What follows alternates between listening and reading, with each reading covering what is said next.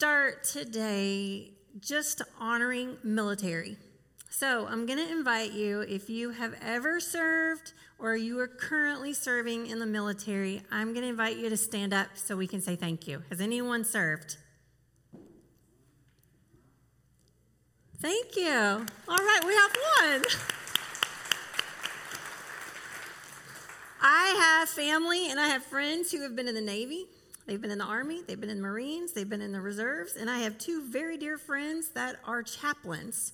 And just being on the sidelines for that, I've watched deployment. I've watched what it means for families to have someone in service, and it's a sacrifice. And so we're very thankful for that. No matter how you feel, we are grateful that people are willing to serve. And because I have all these cousins with all this military stuff, I know what it's like to watch a Navy-Army football game. It can be very intense.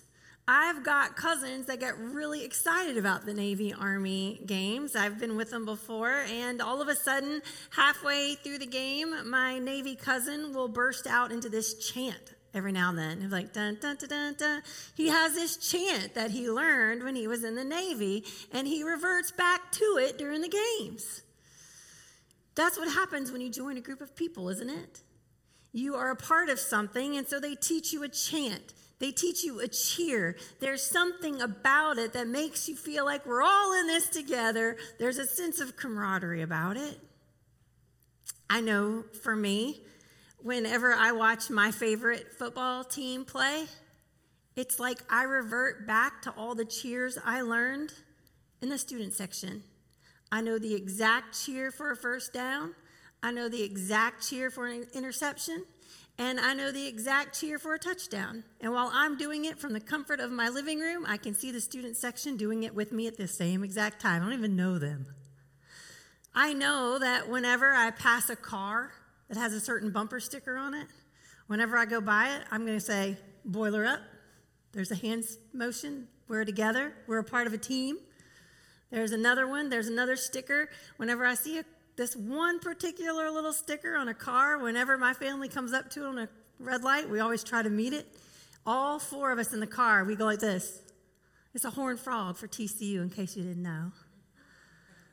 Yeah, they're cheers that we have.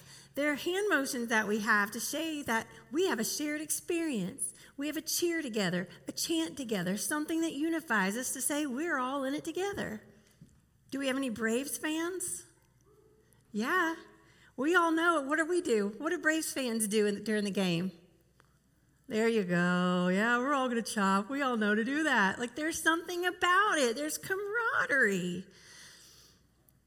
People of faith, we're all in it together. We all are on the same spirit of a team. We need to have some sense of unity about us.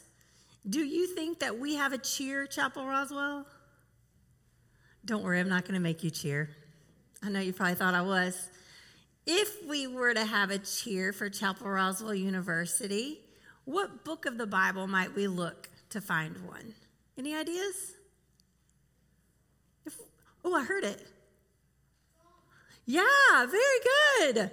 If I were to pick a cheer for our Chapel Roswell University team, I would look in the book of Psalms because it's got different songs there. In particular, there's one psalm that I think would be a very good cheer or chant to rally around, and it comes from Psalm 78, and this is what it says. Give ear, O my people, to my teaching.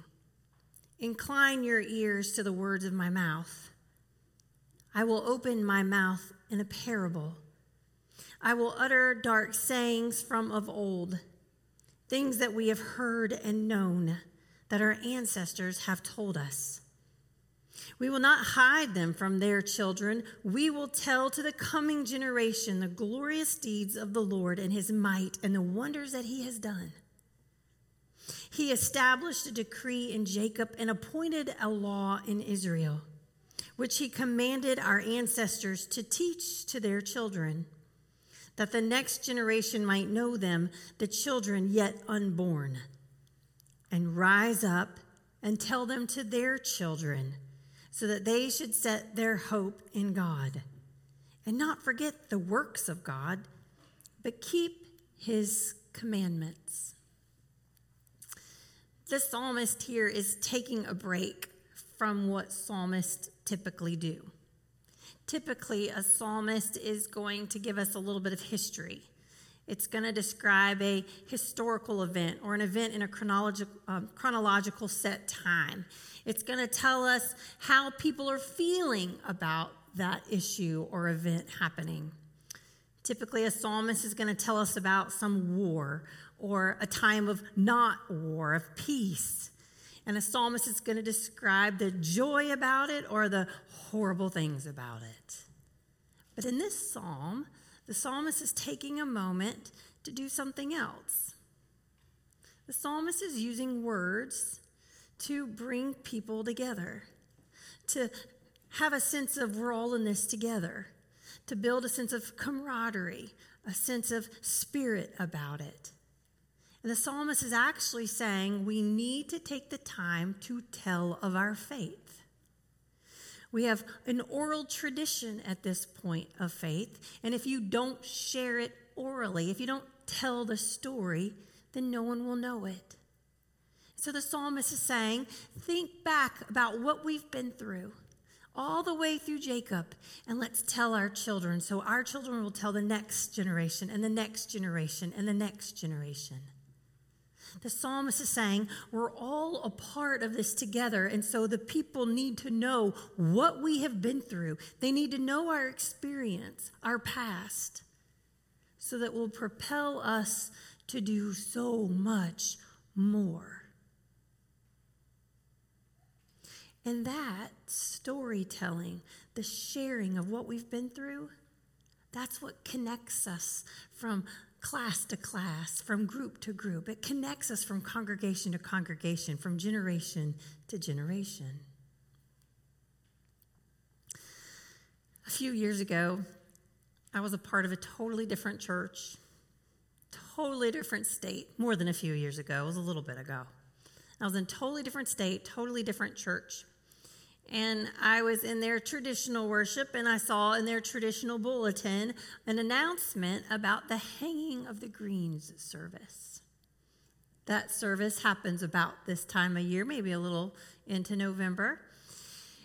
And that's one of my favorite services.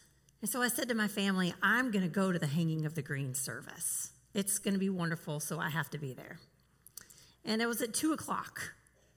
And so after we left our worship service, we went and had lunch, and I kept on my nice church clothes because I was going to the next service. Because at 2:00, I wanted to walk into the sanctuary and do what we always did back at my home church, which was the hanging of the green service, where we hung the last ceremonious wreath, right? You hang the last wreath and you sing a song. It's really quite wonderful. Well, I walk into the church, 2:00, in my nice church clothes for the hanging of the green service. And at this particular church, that's not what they did. In fact, it was a working service. No one was sitting down. Everybody was busy working. I very quickly had to go back to my car and find some tennis shoes and come back to be appropriate. And so we spent the afternoon literally getting all the Christmas decorations out of storage for the church. We dusted off the chrismons. We were fluffing up all the ribbon and the garland and the actual wreaths. It was our job to literally hang the greens and decorate the space. And somehow my job that I had been assigned was wreath thrower. It's an exciting title, I know. You see, there were all of us there, people of all generations and ages. We were all given jobs, but they thought for me, I needed to stand at the base of this ladder. There was a huge ladder, and another man had been picked to climb up the ladder, and his job was to hang the wreaths way up top on the beautiful windows. But he couldn't get the wreath by himself, so my job was to go like this. Huh, huh. So I would throw him the wreaths, and he would catch them. And then when he hung the wreath, I'd throw him the bow. Huh, there you go. We kind of got into a little rhythm. And by about our third, maybe our fourth window that we had this great rhythm to, this little 8-year-old girl came over. And this little 8-year-old, she stood at the base of the ladder, and she looked up and put her hand on her hip. She goes, "Y'all are doing that all wrong." We're like, "What do you mean we're doing it wrong?" She's like, "No, that's not right." And she said, "You know the bow is not supposed to be on the top of the wreath." And we looked at her and we're like, "What are you saying? It looks perfect. It is so beautiful." She's like, "Nope. Miss Martha said the Baptists put the bows on top, so we put the bows on the bottom." And the man on the ladder looked down and she said, "Well, it's going to be okay. I don't think Miss Martha's going to mind. Miss Martha died this summer. It's okay." And that little girl, she shook her finger. She goes, "Miss Martha's going to haunt you." And she walked right off. It's funny, we teach our kids traditions without even knowing it. Our kids pay attention, they watch us, and that becomes what they do. And so I wonder, with our faith, what are we really teaching our children? What are we teaching this generation? What are we teaching our friends and our family with our witness, our gifts, our service, and our presence? What are they noticing in us? What are they repeating? Do people in our lives, do they see us taking time to actually sit down with devotion? On our calendars, do we actually schedule so with an alert that said, "This is your prayer time"? Do people at work ever see us or hear us maybe reference Scripture or reference a relationship with our church or with God? Last Sunday, we had these beautiful confirmands with these wonderful stoles. And on the stoles that they made, every confirmand wrote the name of someone who had meant something and poured into their lives. In 10 years, in 20 years, in 30 years, whose names are going to be on those stoles? Will ours? Will our name be on the stole of anyone else's faith? What mark are we leaving on this church? What are we letting people know how we live out our faith right now, this generation? There's a great story about this man, and he was successful. He built kind of an empire around him. He worked and worked and worked and worked so hard that he had this huge fortune. And one day in his older years, he told his wife, he said, "Look, I love our life. I love what I have built for us. But when I die, I want you to bury me with my money." And she goes, "Wait, are you serious? What are you talking about?" She's like, "No, I want all of it," he said. He's like, "I'm sorry. I love you. Again, I love the life we've made. But when I die, I want you to put all of it with me in the ground. I'm taking it." And she was like, I don't know about that. He's like, "You have to promise me, will you bury me with my money?" So the woman obviously saw how important this was, and she's like, "Yeah, okay, I'll do it. It's a sacrifice, but I'm going to do it." A few months later, he indeed died. Well, she was really nervous. She was really distraught because she had a lot of decisions ahead of her, a lot of them. And her friends kept telling her, "Do not listen to him. Don't do it. Do not do it." But she kept saying, "I made a promise. I made a promise to him. I can't go against it." So there at the funeral, there they are. And right before they close the lid of the casket, she says, "Wait 1 minute." And she pulls out this huge box. She walks over and she says goodbye to her husband, and she puts the box in the casket, and they close it. After the funeral, her friends come over to her and say, please tell me you didn't really do it." And she said, "Yes, I did. I'm a Christian. I made a promise. I did it." She said, "I took every single penny we have. I put it in one account, and I wrote him a check." That's funny. Y'all can laugh at that. She wrote him a check. You cannot take it with you. There are so many wonderful secular things to support. There are wonderful nonprofits to support. As Christian people, part of what we do is we support our church, because a church needs to be a symbol of growth and sustainability. One of the beautiful things about being the pastor, any pastor here on campus, is to hear the stories about what's happened in this chapel.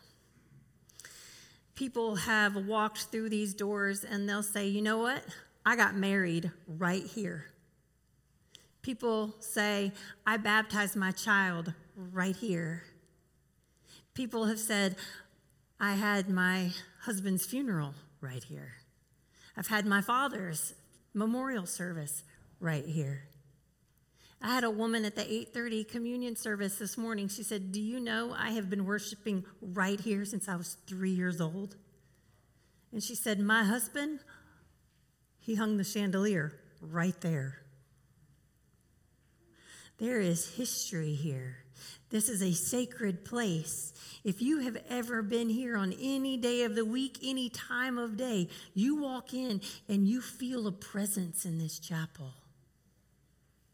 During the pandemic, when no one else was here, Arturo and Tyler and I were here every single week. And when we walked in, it was palpable, God's presence. It is here and it is felt. And it's because we add to worship within these wooden walls every week. This chapel is 100 years old. Let me read to you something. In 1921, a gift of land at 814 Mimosa Boulevard from Mrs. V.L. Williams and Miss Sally Kimball launched a building program for a brand new church. 2 years later, a new parsonage was completed next door to the church. The church's 1921 cornerstone can be seen today in the downstairs hallway of Building B across from the print room. The new building served the congregation well, but growth was by no means over for Roswell Methodist. By the 1930s, more space already was needed for Sunday school classrooms. And around 1940, a funds drive for a Sunday school annex was successful. But World War II and the shortage of materials caused several years' delay in constructing the building. And so in the meantime, the church became involved in ministering to servicemen and their families. It wasn't until 1949 that the Sunday school annex was completed and rooms were added in the remodeled church basement.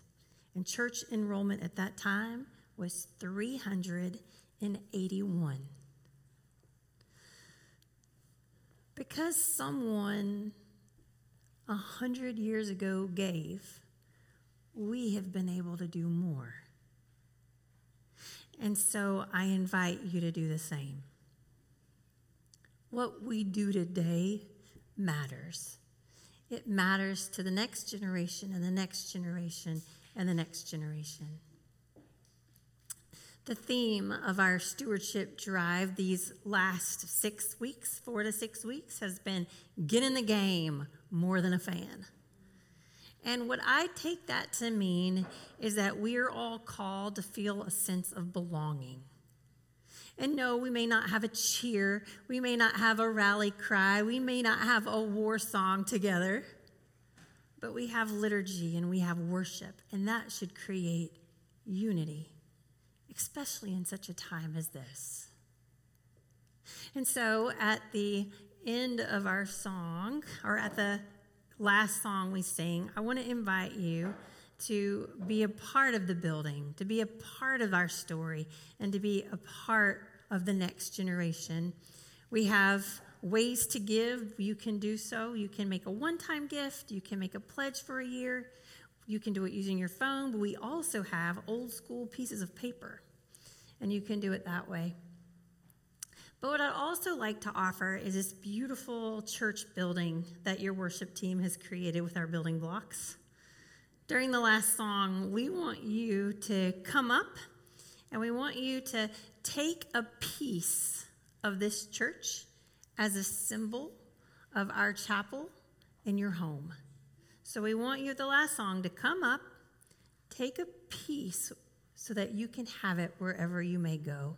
And remember how holy and sacred worship can be in this place. Let's pray together.